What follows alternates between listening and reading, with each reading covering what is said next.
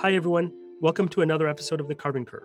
I'm your host, Naeem Merchant, and this is a podcast about the collective action approach needed to remove billions of tons of carbon dioxide from the atmosphere and fend off the worst effects of climate change. This week, President Biden signed the Inflation Reduction Act, which has been called the most consequential climate bill in history. Among other things, it makes a $369 billion investment in reducing carbon emissions and lowering energy costs, putting America closer to reaching the climate goals set by the current administration. It also has provisions that affect the carbon removal sector directly, expanding much-needed incentives that will grow the CDR industry and position the U.S. as a leader in this rapidly growing field. In my view, well-designed and well-executed policies can have the greatest single impact on scaling up carbon removal, or CDR. So I wanted to speak to policy experts at the Bipartisan Policy Center, a think tank based here in Washington, D.C., working on a number of policy initiatives, including carbon removal, about the specific carbon removal investments in the Inflation Reduction Act, as well as other supportive policies that have been passed recently and new policy proposals we should be watching for on the near horizon. As always, if you enjoyed this episode, please subscribe to my newsletter at carboncurve.substack.com. I hope you enjoy the show. Hi, everyone. Today, my guests are Dr. Mehran Tesfaye and Dr. Danny Broberg from the Bipartisan Policy Center. The Bipartisan Policy Center is a Washington, D.C.-based think tank that actively fosters solutions that can earn bipartisan support to the country's biggest problems, including through the creation of strategic and pragmatic energy and climate policies. Their policy solutions are the product of informed deliberations by former elected and appointed officials, business and labor leaders, and academics and advocates who represent both sides of the political spectrum. Mehran is a senior policy analyst for BPC's energy program. Mehran has a PhD in clean energy and hydrogen research and combines that at state and federal policy levels. Prior to BPC, she was a senior policy fellow at Carbon 180 and a science fellow in the California Senate. As a scientist turned policy enthusiast, Mehran works on issues such as biomass-based carbon removal, hydrogen, and industrial decarbonization. Danny received his PhD in materials science at UC Berkeley, where he researched next-generation solar and battery materials. After finishing his PhD, he went to Capitol Hill, where he was a legislative fellow for Senator Chris Coons. While there, he helped craft bipartisan policies relating to carbon management and clean energy commercialization. After a year and a half on the Hill, he joined BPC, where he focuses primarily on carbon management policies with a focus on technological solutions and critical mineral supply chains. He runs BPC's Direct Air Capture Advisory Council, which includes companies like Carbon Engineering, Climeworks, Global Thermostat, Air Liquide, as well as former members of Congress like Representative Carlos Curbelo, John Delaney, and Byron Dorgan. Thank you both for being here today.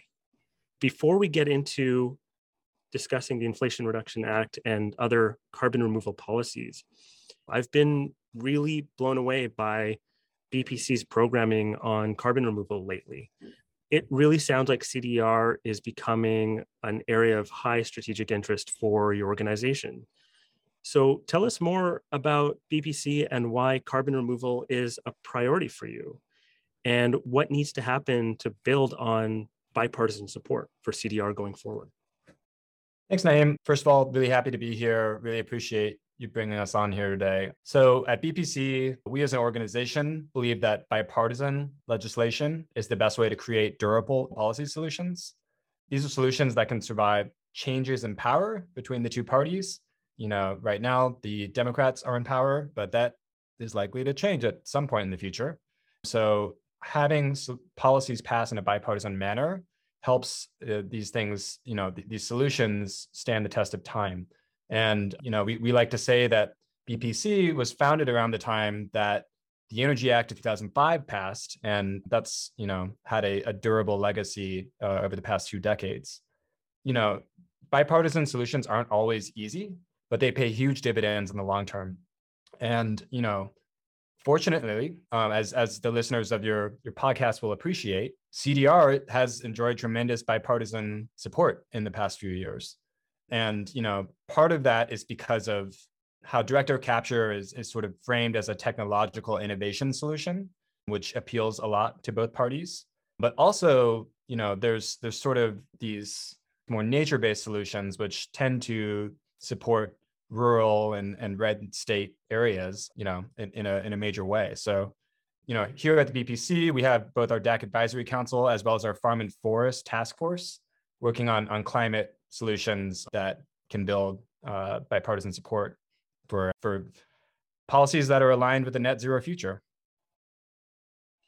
Yeah, and speaking of policies that are getting aligned to that net zero future, the Inflation Reduction Act, this major climate tax and health bill, includes a record $369 billion in spending on climate and energy policies, and are projected to, I think, collectively cut the country's CO2 emissions by roughly 40% by 2030.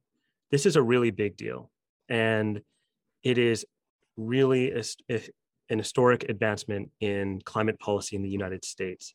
Yeah, it's a really exciting day. And for an organization like ourselves, BPCs doesn't usually endorse reconciliation process. It's a highly partisan process, and it doesn't allow for bipartisan solutions to come forward.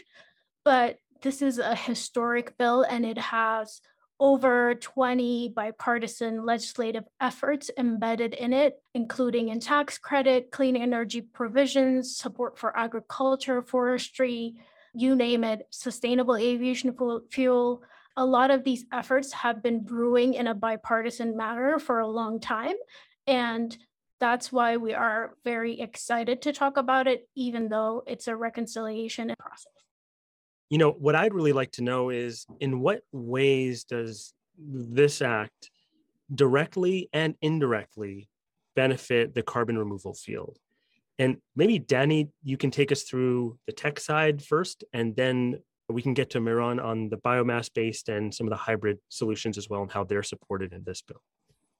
Definitely. And, this bill is huge, but as many of your listeners who are active on Twitter will know, there are many, many hot takes in the past 2 weeks since the bill was sort of unveiled. But personally, my sort of impression of what's the biggest impact for the engineered CDR solutions is definitely the tweaks that were made to the 45Q tax credit.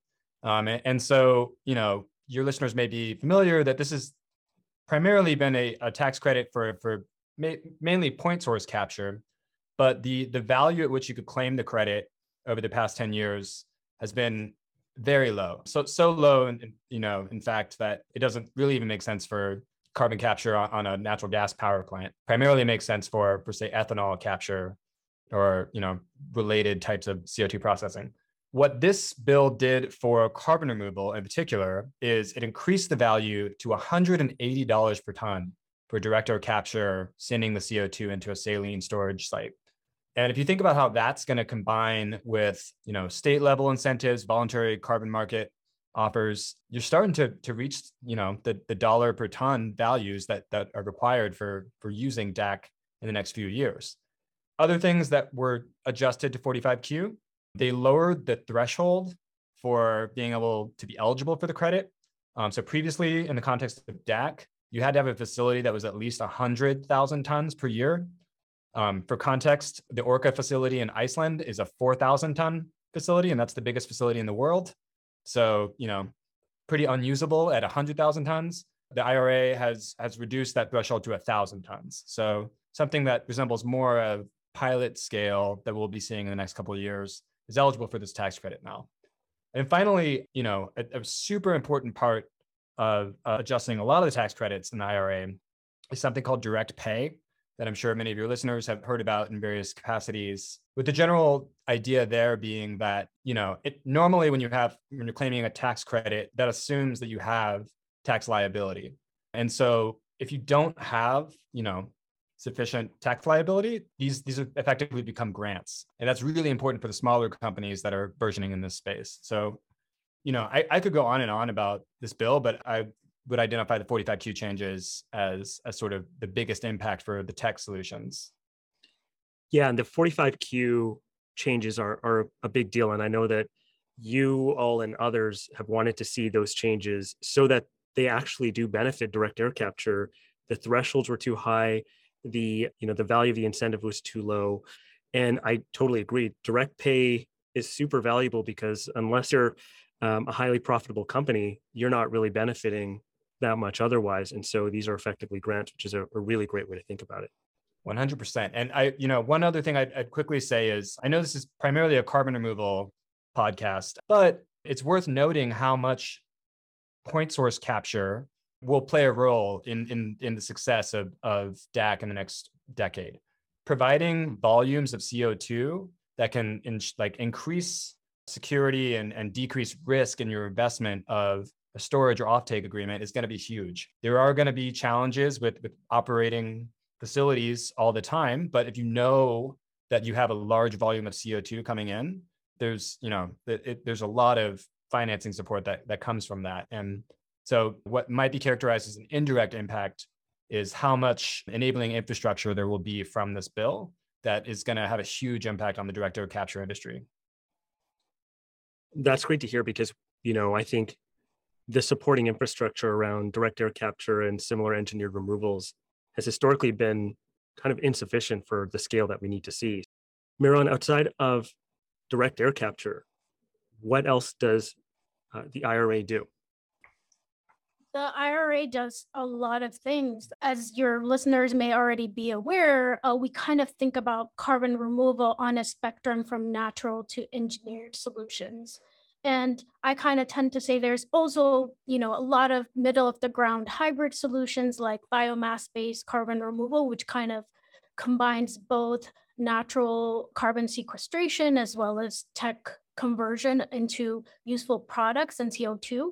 So within that spectrum, Danny addressed sort of the engineered end of that spectrum. And I'd like to just briefly mention some of the natural and hybrid provisions that are included in this IRA.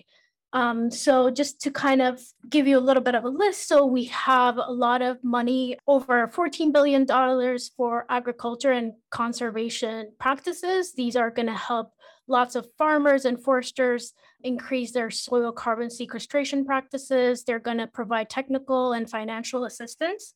They're also going to support enhanced natural land sinks like wetlands.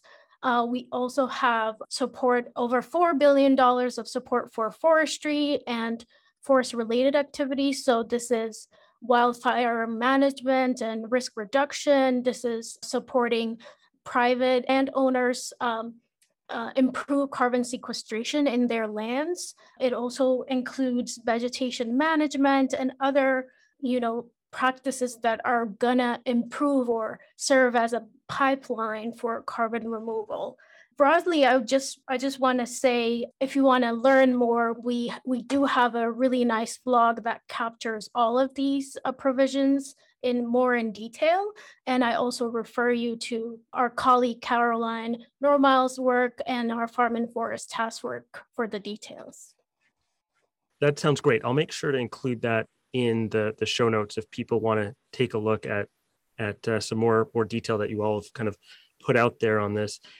And it's great that we see some support from the government around some of these natural carbon sinks, because it just seems to me a better way to help finance and strengthen these types of carbon sinks versus, at least in my view, some of the kind of voluntary carbon market stuff that's associated with this, where, we don't really know kind of some of the additionality and verifiability of some of this stuff. And by investing now, we can kind of strengthen those areas without using kind of offsets to do it. And so it's really great to see that there's some real resources applied in that way.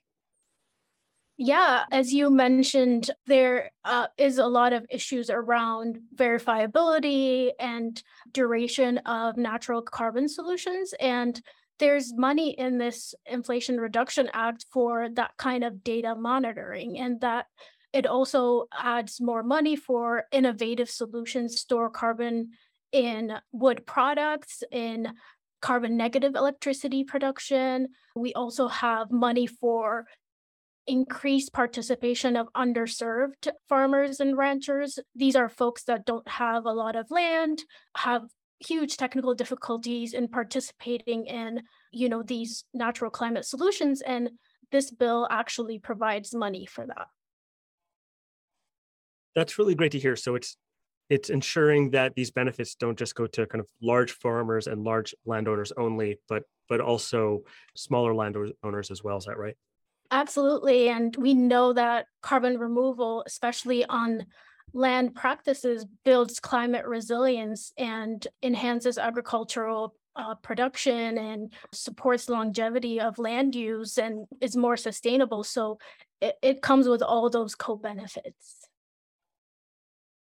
That's really great. It seems to be a really comprehensive bill in supporting carbon removal between 45Q and these supporting investments to natural climate solutions. This is a really big win for carbon removal. And one area that I've been watching that's maybe coming down the pipeline are some of these proposals around government procurement mechanisms. And I wanted to know, where does BPC come down on proposals like the CREST Act or the Carbon Dioxide Removal Leadership Act that include some type of direct government procurement of carbon removal? Can you tell us more about each of these bills and how they're different and what they're trying to do? Definitely. And you're totally right. There's been a lot of momentum growing for procurement in the last year with, state level policies in New York and California and elsewhere in the country, both on sort of low carbon concrete procurement, but also on carbon removal procurement specifically. And, at their core, these policies are looking to support the operational costs for carbon removal. And for things like direct air capture, as your listeners will know, it's energy intensive. It's a climate solution we need, but it is also, frankly, intensive to run. And so these policies can help that. Policies that can send a strong market signal could garner bipartisan support. They do need to be designed in a way that can catalyze private sector investment, I think. Quickly walking you through the two bills that you sort of hinted at. There's the Federal Carbon Dioxide Removal Leadership Act. That is a not bipartisan bill, but it's led by Senator Chris Coons, Senator Whitehouse in the Senate, and Representatives Tonko and Peters in the House. It sort of sets a schedule for DOE to be purchasing carbon removal for a set time into the future. I believe it starts at 50,000 tons in 2024 and kind of goes up from there. Something unique about that bill is that it reserves 20% specifically for small removal projects, which I think is really important for early years. This potentially could be a bipartisan topic in the future, but as it stands, it's not currently bipartisan. But another bill, the CREST Act, the Carbon Removal and Emissions Storage Technologies Act, is bipartisan in the Senate. It's led by Senator Susan Collins from Maine and Senator Cantwell from Washington. And what that does is it takes a shorter term approach, creating a pilot program at DOE, with a similar spirit and sort of defines two different tiers of permanence. I think it's sort of a medium term permanence, which is 100+ year, and longer term, which is 1,000+ year. And, it says, let's try this out, see how it works. And, because of that sort of moderate approach is sort of garnered bipartisan support.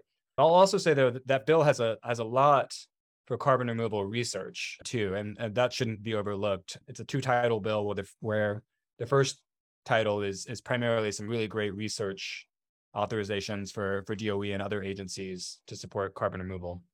So again, I think that this can be a bipartisan approach, but at the end of the day, depends how you structure it, and we'll see what the next Congress brings. I think that there is potential for this to be bipartisan and really be important for covering operational costs in the future.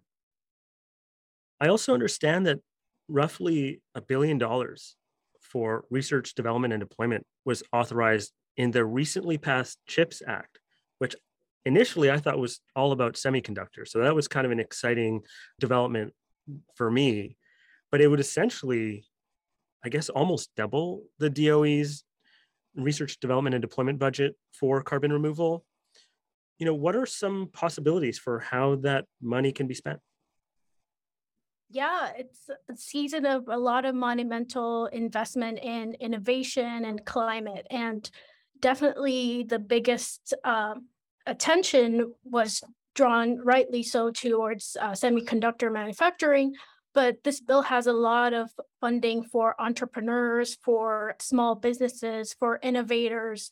And it really has a lot of support for not just energy innovators, but CDR as well. It gives about $1 billion for DOE's Office of Fossil Energy and Carbon Management to conduct various research, development, deployment, and demonstration programs. And really, at this core of it all is an indication of priority that innovation is a really good tool for solving our climate issues. And I think Congress and the Biden administration has demonstrated that clearly. Yeah, and if I could jump in on that too, I think what is like definitely worth mentioning here is that this is yet another bill that's doing a tremendous amount for carbon removals. We have the IRA, we have the CHIPS Act, we have the infrastructure bill from last year, which we haven't even touched on, which is a huge investment passed on a bipartisan basis. There's also the Energy Act of 2020 and just the standard appropriations process. All of these have seen monumental investments in carbon removal. And, that ranges from innovation to deployment. And the whole innovations life cycle is just, reinvigorated with what Congress has done in the past 2 to 3 years. Yeah, it's really exciting to see the amount of investment that's happened in a relatively short period of time. And you're right, a lot of that has been done on a bipartisan basis, which is really cool. So I had the opportunity to attend DAC Day here in Washington, D.C., hosted by the Bipartisan Policy Center, which was really great. It was great to see a lot of stakeholders involved in direct air capture in one place. And it covered primarily the recently launched DAC Hubs program, which I think was part of the infrastructure bill you just referenced.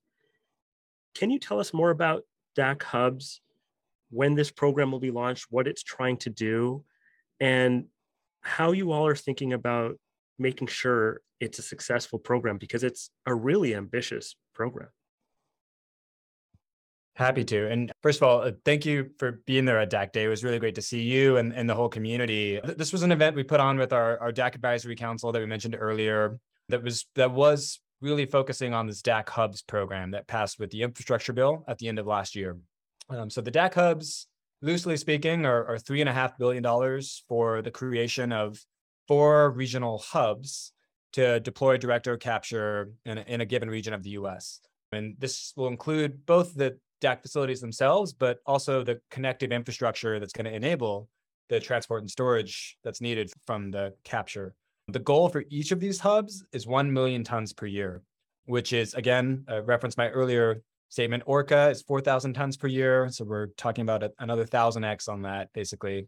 This is super ambitious, really exciting, and, positions the US as a leader in this space. And with that bill, there was some guidance about how to administer the Hubs program, but there are definitely some open questions that are going to continue to be addressed in the coming years, which is sort of the rationale for convening DAC Day. Just running through a few of these questions, it's sort of thinking about what's the appropriate balance between quick scale up and innovation in the early stages of direct air capture deployment. It's not obvious which one you're going to focus on. You also need to think about how you're going to break the chicken and egg problem. If you're going to capture it, you also need to store it. It doesn't magically disappear once you capture it. And then lastly, I would say how to effectively carry out community engagement. The Biden administration has made it really clear that, they need to reverse past harms and make sure to gain community input and actually listen to communities in deploying climate solutions. And functionalizing that is a lot harder than just giving it lip service. And there's just going to be a lot of conversations about how to effectively do this right. So, next steps for the Hubs program, DOE is going to be releasing a funding opportunity announcement in the next few months. And we're actively looking out for that. But, over the next 5 years, these hubs are going to start being stood up and really positioning the US as a leader. Yeah, the scale is quite enormous when you think about just where we are right now. It's a big jump up. And I'm curious as well about the just shared infrastructure piece. I think that seems critical to a DAC Hubs program success. It sounds like there's an opportunity for multiple direct air capture companies to share transport and storage infrastructure, which would effectively enable them to kind of plug and play. Am I getting that right when we think about what the shared infrastructure component of what a DAC hub would provide? Yeah, I think that's right. I think there's different questions you can ask sort of about what happens in the first month of a DAC hub versus the 5-year plan for a DAC hub. But one relevant provision I could point you towards that's relates to this is the CFIA CO2 pipeline program. So that is a loan program that passed with something called the SCALE Act, which gave a new loan authority for CO2 pipelines. And in order to secure a loan under that program, you need to have the pipeline be open access. So there's an example of how infrastructure needs to be made available to everyone to really participate in these. And I think you're right. I mean, that's how you're going to break the chicken and egg problem, is making sure that the infrastructure can be used by everyone.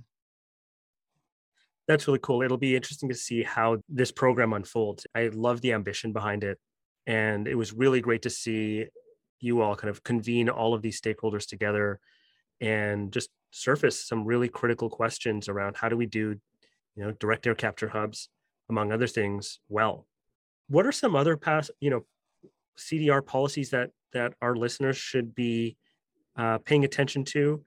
And more importantly, what's on the horizon that it's relevant to carbon removal that we haven't talked about so far? Yeah, there are a few things that we haven't really touched on, especially on the natural side. So the Growing Climate Solutions Act will help farmers and agricultural practitioners, ranchers to reduce and remove their carbon footprint, as well as sequester carbon on their lands by helping them participate in voluntary carbon markets. There is also the Remove Act, which was recently introduced. It's based on a previously bipartisan legislation, the CREATE Act. This bill is also bipartisan. And basically what it does is it creates a new committee for that's sort of a whole of government. It involves all of the agencies that are involved in carbon removal research and deployment. And it creates sort of a new committee for large scale carbon removal activities.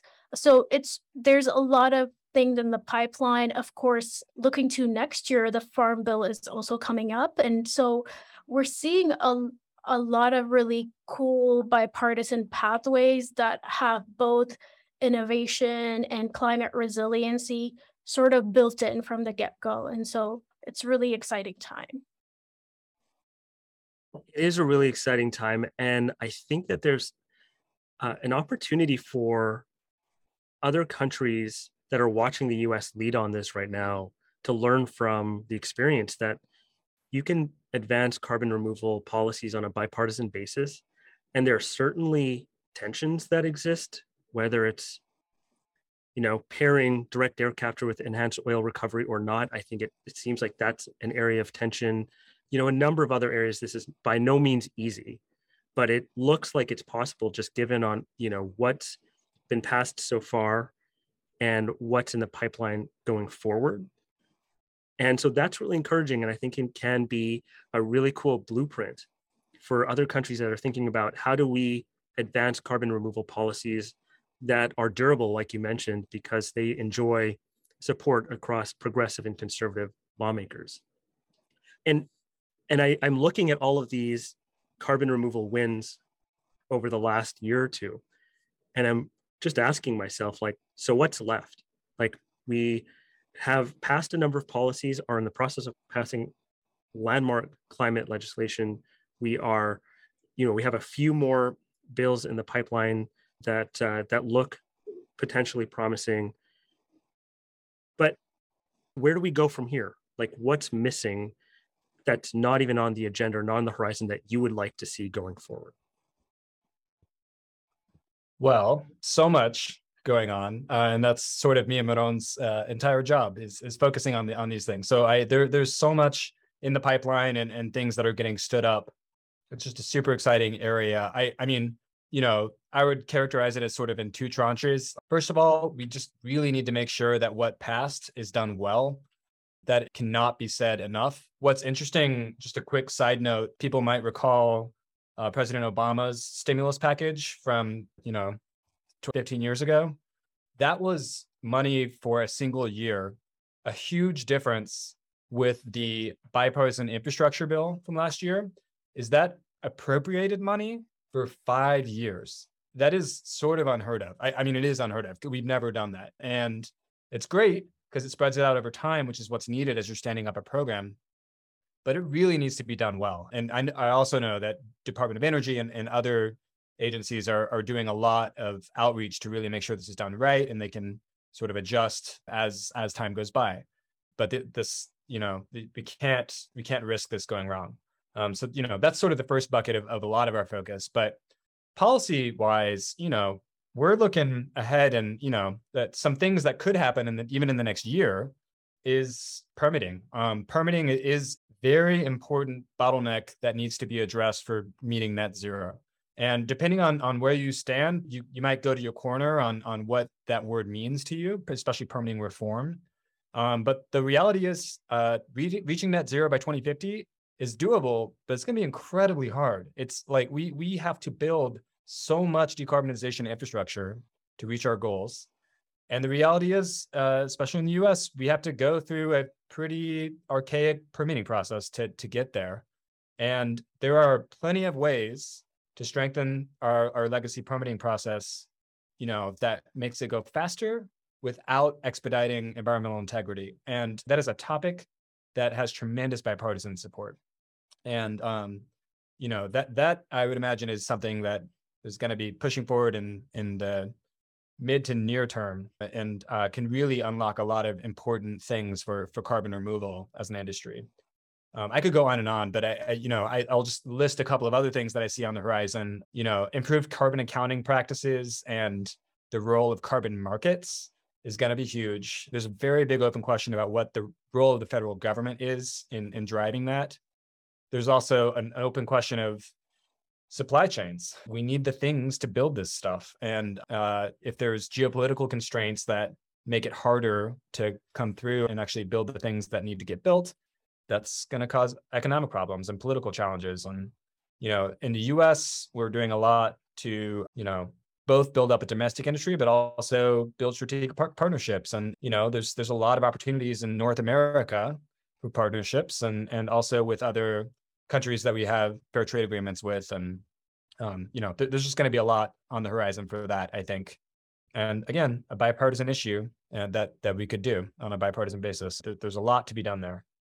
So it sounds like there's a lot to do around execution going forward, right? When I think about permitting, I think about carbon accounting standards, supply chains. These things seem critically important to just executing on or implementing these policies well.